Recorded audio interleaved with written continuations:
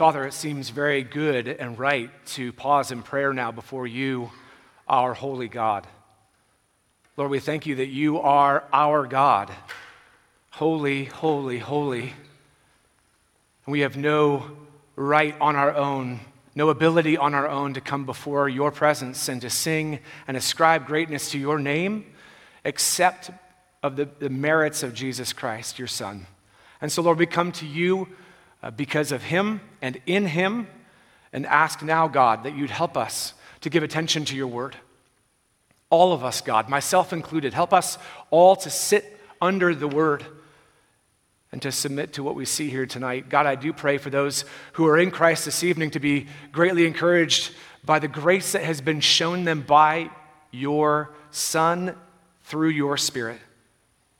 God, I also pray for those who are not in Christ this evening. Maybe there are those who are visiting who are not Christians here tonight, and I pray, God, that you would help them to see the glories of the gospel and embrace the Lord Jesus Christ by faith. Lord, would you receive all of the glory for our time together tonight, and help us, Lord, to be edified and built up in our faith. At the same time, we ask all of this, commending ourselves to you in Christ's name and for his sake. Amen. Well, it's really great to be here with you tonight. It's been a little while since I've been here. Last time I was here was several years ago, and I just want to let you know that it is a thrill to be back here tonight at Grace Church of the Valley. Super thankful for the invitation from Pastor Scott. I don't know if you might know, and I don't know how much has been said, but Pastor Scott was my pastor back down in Los Angeles when my wife, Julie, who's down the second row next to Patty, and two of our 5 kids, when they were shepherding a church down in Los Angeles, we were sitting under their ministry, I think newly married at the time, right? And just starting our family. And I got to tell you, man, what you have experienced and blessed by with Pastor Scott's ministry of the word here is what we recall very sweetly of our time down there. And God has used, Scott, your ministry in my life and has extended your reach up into the Bay Area. I'm thankful for your input in my life. I don't know if you know this. I actually went and did my doctoral program at the same place you did, largely at the basis of your counsel to me. And I really appreciate that. That has been so helpful to me and so helpful to our people. And so praise the Lord for that. And I want you to turn your Bibles tonight to John chapter 3. It's where we're going to be talking about the unlikely convert, a man named Nicodemus. Super familiar passage to probably most of you. But what I want us to see tonight, maybe again, maybe for the first time, is what it means to be born again by the Spirit of the living God, and what it means to have that new birth secured by faith in the Lord Jesus Christ. That's the purpose of our time together this evening, is to look at this unlikely convert Nicodemus and see what it means to be born again by the Spirit of the living God by faith in the Lord Jesus Christ. Man, this passage is great. So check it out.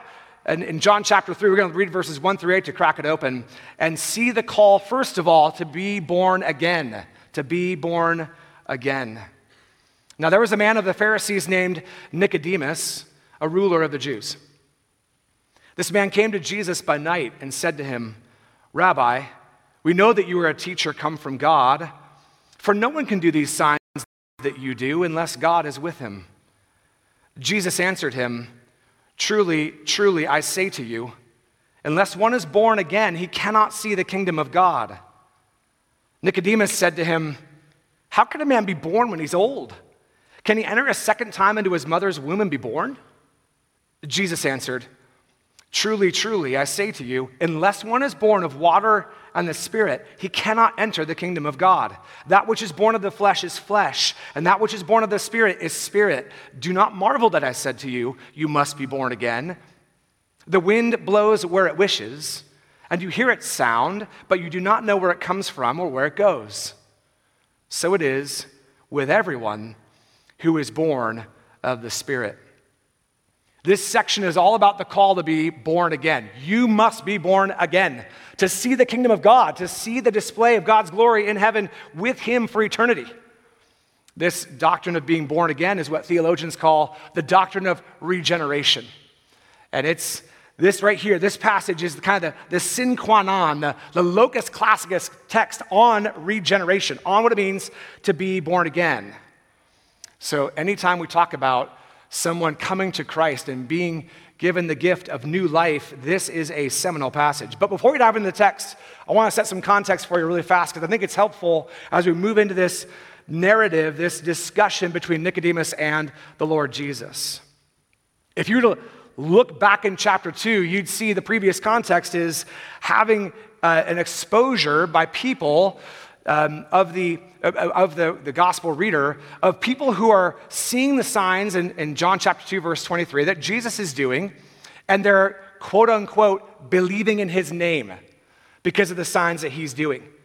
Now, this is highlighting in the Gospel of John early on the inadequacy of the kind of faith that's based simply on wanting to see Jesus perform miracles, period. Tons of people back then were watching Jesus do his miracles and effectively saying, I follow Jesus. Do you? I mean, look at all of his miracles. I'm sticking around to see what he's going to do next. And so they believed in and followed him.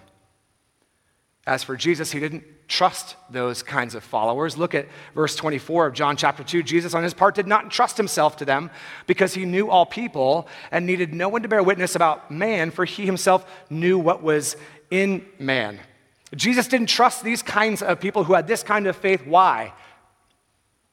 Brothers and sisters, because they wanted Jesus for his miracles, not for his message. And there's a world of difference in that. They wanted a sign that would thrill them, when what they needed was a Savior who would rescue them. They wanted a show of Christianity. They didn't want the substance of Christianity. This happens, by the way, all the time in churches, maybe all around here, certainly up from where I'm at in the Bay Area, where people show up to church.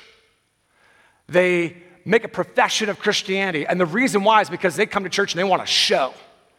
They want to be thrilled at what they see, rather than showing up to hear the word of God proclaimed, to sing the gospel of God in exaltation of the Lord Jesus Christ. These kinds of believers, quote unquote, want to have Jesus ooh and awe them. They don't want to know about Jesus dying to save them. Does any of this sound familiar? I don't know any of you. I don't know why any of you are here tonight. But if you're visiting here tonight, maybe that's some of your context. Maybe this context is yours. But if you know why Jesus in the Gospel of John did all of his miraculous signs, you know that he did them all for one reason. And that reason is listed in the end of the Gospel of John, John chapter 20, verse 31, that says, now Jesus did many other signs in the presence of the disciples that are not written in this book.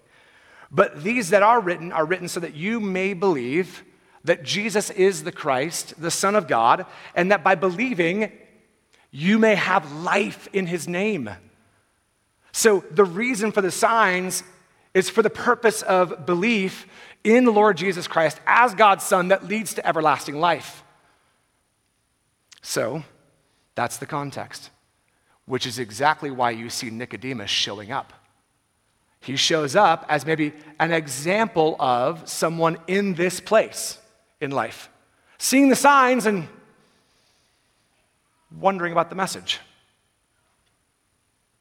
And so what we're going to see here by way of organization of this whole passage tonight is Jesus' admonition regarding the new birth in verses 1 through 3. We're going to see his explanation of the new birth in verses 4 through 8. So in this section, we're going to see the admonition regarding the new birth in verses 1 through 3, and then the explanation of the new birth in verses 4 through 8. Let's look first at the admonition in verses 1 through 3. Here's this man, Nicodemus, and that's in contrast, by the way, to the woman that will be coming up in John chapter 4. And he approaches him by night, maybe because he's a little bit suspect of making a public appearance with Christ. We don't know. We do know that he's a Pharisee. Look at verse 1. And as he's a Pharisee, he's a religious leader who's committed to keeping the law fastidiously. But look at this, he's also a ruler of the Jews, verse 1. In fact, in verse 10, Jesus says that Nicodemus is the teacher in Israel, implying that this is the main teacher, the main leader in all of the nation of Israel. And on top of that, extra biblical history tells us from reliable sources that Nicodemus was maybe one of the most wealthy people in all of Israel. So look, check this out. This is relevant in my area. This is one of the most influential religious, economic, and cultural elites of his day. You hear the word elite tossed around a lot these days, right? Like, oh, they're part of the elite. Well, this is Nicodemus. These kinds of people don't usually come to Christ, right? They're very unlikely to convert. This is like Bill Gates, or this is like Elon Musk. By the way, I had dinner last night with a group of guys, and one of them actually works at Tesla in Fremont, and in the main building there, the main campus, and he said that they have a prayer meeting for Tesla inside the building, and there's a high-ranking vice president who's a Christian and actually spends a lot of time with Musk and has shared the gospel with him. It's pretty cool to hear about how the gospel runs all the way up to the top of some of these elite people in our country today. But if you put together a guy like that along with the religious elitism too, now you see who Nicodemus was. And these people aren't supposed to become Christians, right? Not according to them. Nicodemus starts off the conversation by saying in verse 2, Rabbi, which is a sign of respect, by the way, we know that you're a teacher come from God. No one can do these signs that you do unless God is with him. Bingo, he got it exactly right. Nicodemus had seen the signs of John too, but would he just want the signs that Jesus performed, or would he want to know what Jesus' message was about? I mean, Nicodemus starts the conversation somewhat innocuous, right? But what does Jesus do? I mean, immediately Jesus goes right to the point with Nicodemus. He goes for the jugular right out of the gate. It's almost like it's a little bit of a non sequitur, isn't it? In verses 2 down to verse 3, Jesus just starts out by saying, unless one is born of the kingdom, or unless one is born again, he cannot see the kingdom of God. And so we see here Jesus getting right to the point with this elite leader, with this unlikely person to convert. And by the way, that admonition has some urgency to it. You either are born again or you perish. And that's a word for Nicodemus. That's a word for anyone who is hearing this message tonight. It's a shocking introduction that begs for clarification. And Nicodemus is actually taking the conversation there in verse 4. He says, how can a man be born when he's old? So he asks Jesus a response question that makes sense, right? How can he be born again? And Jesus begins his explanation in verses 4 through 8 along two lines. First, the line from Scripture in verses 5 and 6, and then a line of reasoning from nature in verses 7 and 8. So when he begins his explanation in 4 through 8, he moves first with an explanation from the Scripture. And he says in verse 5, truly, truly, I say to you, unless one is born of water and the Spirit, he cannot enter the kingdom of God. Now look, I don't know if you've studied through the Gospel of John on your own. Maybe you've led a small group in it. Maybe you've taught a children's Sunday school class on it. Maybe you've preached on this before. Everyone knows, if you've worked in this in any detail, that the interpretation of what this means right here is mission critical. And you can go sideways on this in some pretty unhelpful directions.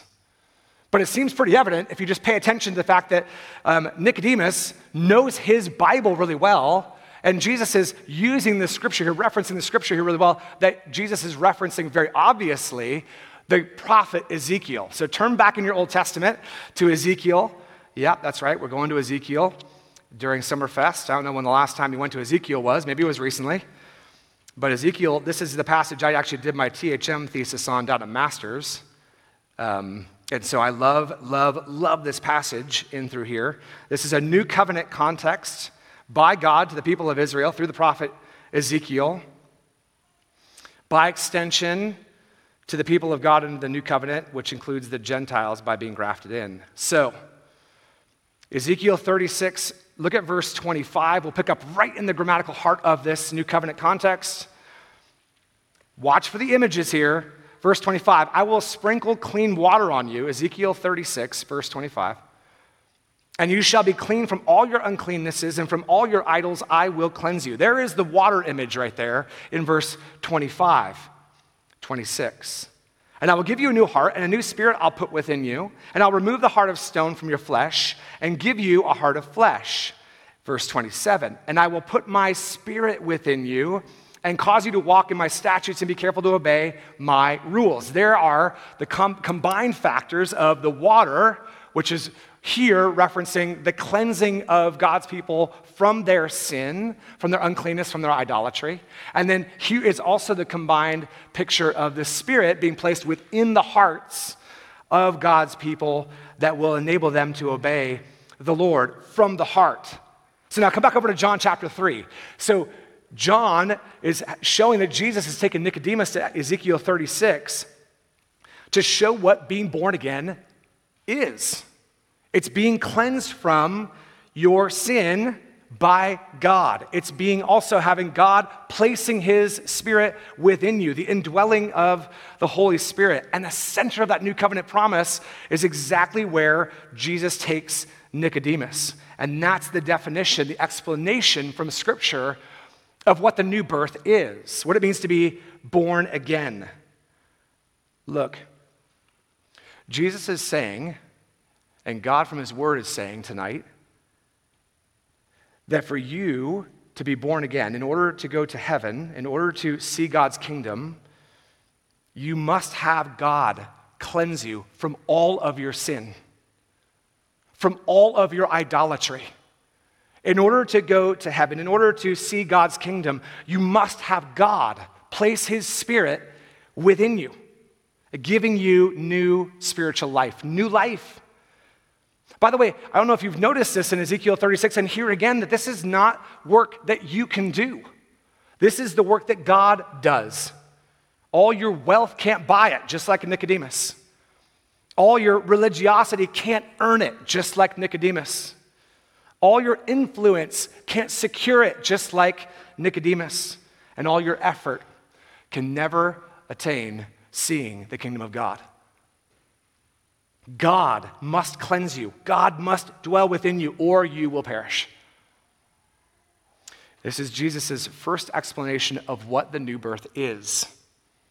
The second explanation is from nature with the wind in verses 7 and 8. So Jesus says to Nicodemus after that, don't marvel that I said to you, you have to be born again. Don't marvel at that. That's not a surprise. It's straight in the Bible. You should know that, Nicodemus. And then this reference to the wind blowing wherever it wishes and hearing its sound and not knowing where it comes from or where it goes, being synonymous with or parallel to everyone who is born of the Spirit. So this is an image here of the wind blowing wherever it wants to blow. Now, the Greek word for wind is the same word for spirit in that language. And so there is a bit of a wordplay here in verse 8 with the wind and the Spirit blowing where it wishes. It symbolizes here that God's Spirit sovereignly works in whoever's life he wants to work in. God sends the Spirit to indwell whomever it pleases him to send it to and to send him to. This is the majesty and this is the mystery of regeneration. That it's not the work of man. You must be born again by the Spirit and you can't do it. Only the sovereign power of the Spirit can accomplish this. And so here's what I want to say to you tonight. If you're a believer in the Lord Jesus Christ, you should be looking at this and going, why me? Why me? I mean, why did God have me be the person who has the Spirit implanted within him and taking up residence within me? Why me? Why me in light of all the idolatrous pursuits that it was so sweet. Megan, whoever you are, thank you for wherever you are. Thank you for sharing that testimony. I was just so thankful to hear. Yes, dead in our trespasses and sins, unable to respond to God. And God has to cleanse us or else we perish. It just causes, I think, hearing that testimony by Megan, seeing the work of the Spirit that's sovereign, I can't do anything about it, God has to do the work or I perish, makes me just so deeply thankful, listen, to serve God. Because I was saved by grace. And so it drives me, not just to my knees in thankfulness, but it drives me in service to my King. Nicodemus, however, he's totally stunned in verse 9. Why? Because he's been trained his whole life, that if you live by the law, you could earn your way to heaven, you could earn your way into God's kingdom. That's been the currency that he's been operating in. And here's Jesus saying that we're totally incapable of entering into heaven on our own unless God cleanses us and indwells us by his Spirit. So Nicodemus is right in verse 9 to say, wait a minute, time out, how could these things be? So Jesus, from the admonition of verses 1 through 3, moves from his explanation in verses 4 through 8 to now this call to believe in Christ for everlasting life. So verses 1 through 8, you must be born again. Verses 10 through 21 now, where Jesus proclaims the good news about himself to believe in him and live. So this portion of the dialogue in verses 10 through 21, let me read that section for you, breaks up into three parts. One, there's an illustration of the cross of Christ in verses 9 through 15. Second, there's the invitation to believe in Christ in verses 16 through 18. And then there's an implication of living for Christ in verses 19 through 21. Let me read verse 9 and following. Nicodemus said to Jesus, "How can these things be?" Jesus answered him, "Are you the teacher of Israel, and yet you don't understand these things? Truly, truly, I say to you, we speak of what we know." I think we there is speaking of him along with the Father. "And we bear witness to what we have seen, but you do not receive our testimony. If I have told you earthly things and you don't believe, how can you believe if I tell you heavenly things, things that originate in the heavens? And no one has ascended into heaven except he who descended from heaven, the Son of Man. And as Moses lifted up the serpent in the wilderness, so must the Son of Man be lifted up, that whoever believes in him may have eternal life." Here is, in this long part of the dialogue between Nicodemus and Jesus in 9 through the end of verse 21, this illustration of the cross of Christ right at the end of that paragraph. Jesus takes Nicodemus back to the Old Testament again, this time back toward the beginning to Numbers chapter 21, with people who are dying among the people of Israel because of serpents that had been sent in as a bit of a plague, invading their camp because of their sin. People in Numbers 21 are literally dying, and they cry out to the Lord, "Please, God, take away the serpents from us so that we don't die." It's a life and death situation here. And God responds to the people through Moses and says in Numbers 21, "Moses, make a bronze serpent, put it up on a pole, and everyone who is dying, when they look at the serpent in faith, will live." God provided the way of salvation in that moment when they cried out to him from death. And all the people had to do was to look to the serpent up on the pole and live. No matter how horribly they were bitten, no matter how deadly the disease, the opportunity for salvation back in Numbers 21 was there if they would but look and live because of God's provision of salvation. The bronze serpent in Numbers 21 is a picture, Jesus says in verses 14 and 15, of Jesus Christ lifted up on the cross. By the way, when it says there in verse 14, Moses lifted up the serpent in the wilderness, so must the Son of Man be lifted up. That speaks to both his humiliation of being crucified on the cross, but also his exaltation as well, because he's accomplishing our salvation. And look, as Moses lifted up the serpent, so must the Son of Man be lifted up, that whoever believes in him may have eternal life. This parallel is super powerful. Why? Because anyone who desires to have God cause them to be born again, to be saved from death, rescued from their sin, has but to look at the Lord Jesus Christ by faith, and they will live. This is the illustration of the cross of Christ. And as Jesus continues on in verses 16 through 18, we see the invitation to believe in Christ made more explicit. Look at this. You know verse 16, but I'm going to read down to verse 18. "For God so loved the world that he gave his only begotten Son, that whoever believes in him will not perish, but have eternal life." Verse 17, "For God did not send his Son into the world to condemn the world, but in order that the world might be saved through him. Whoever believes in him is not condemned, but whoever does not believe is condemned already, because he has not believed in the name of the only Son of God."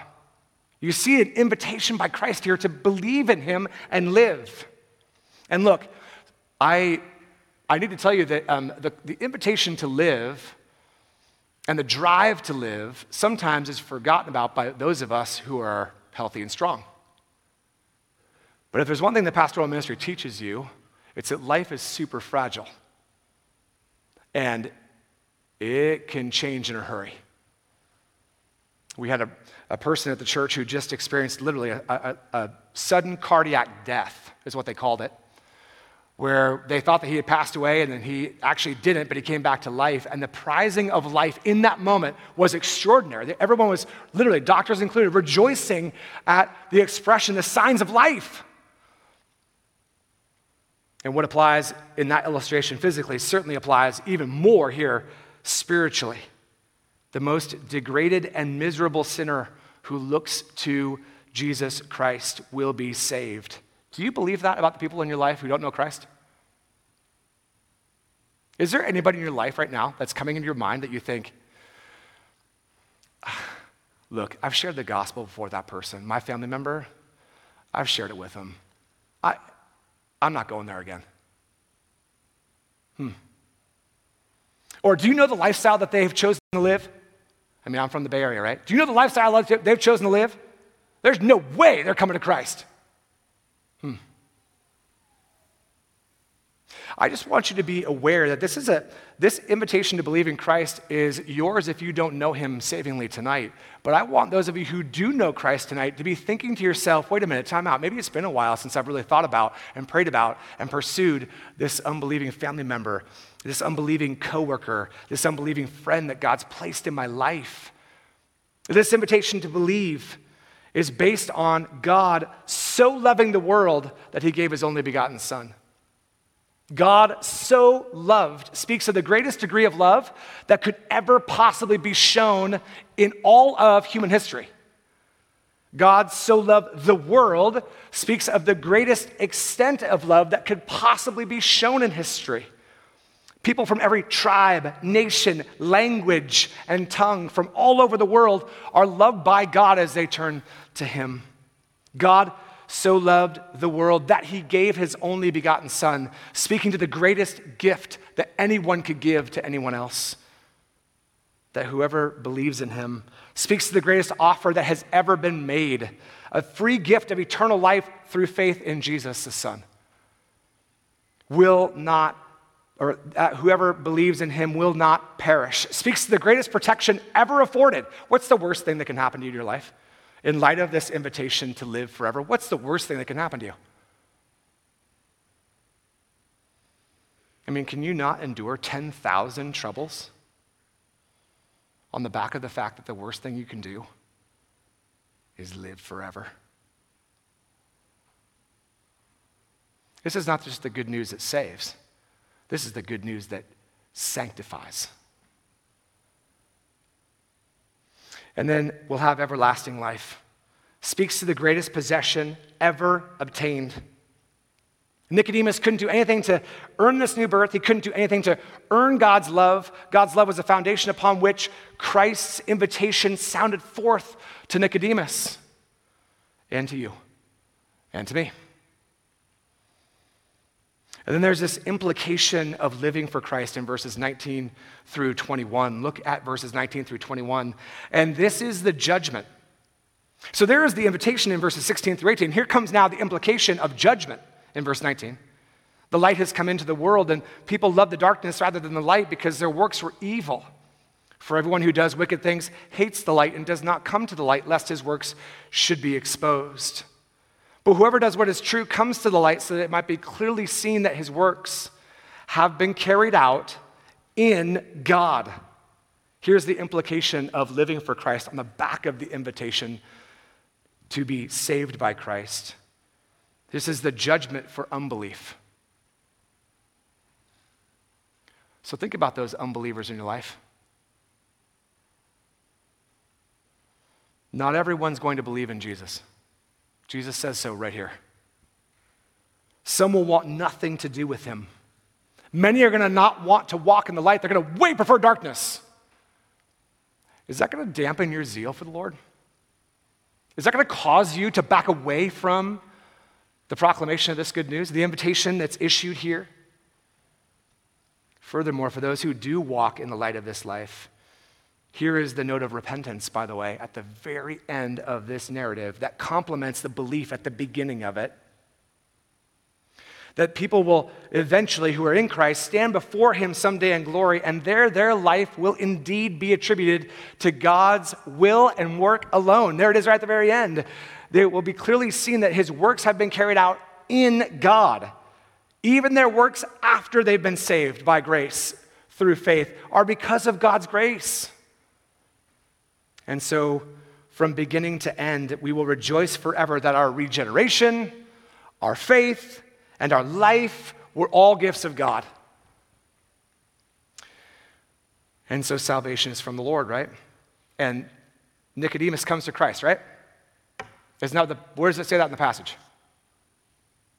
Does it say it anywhere?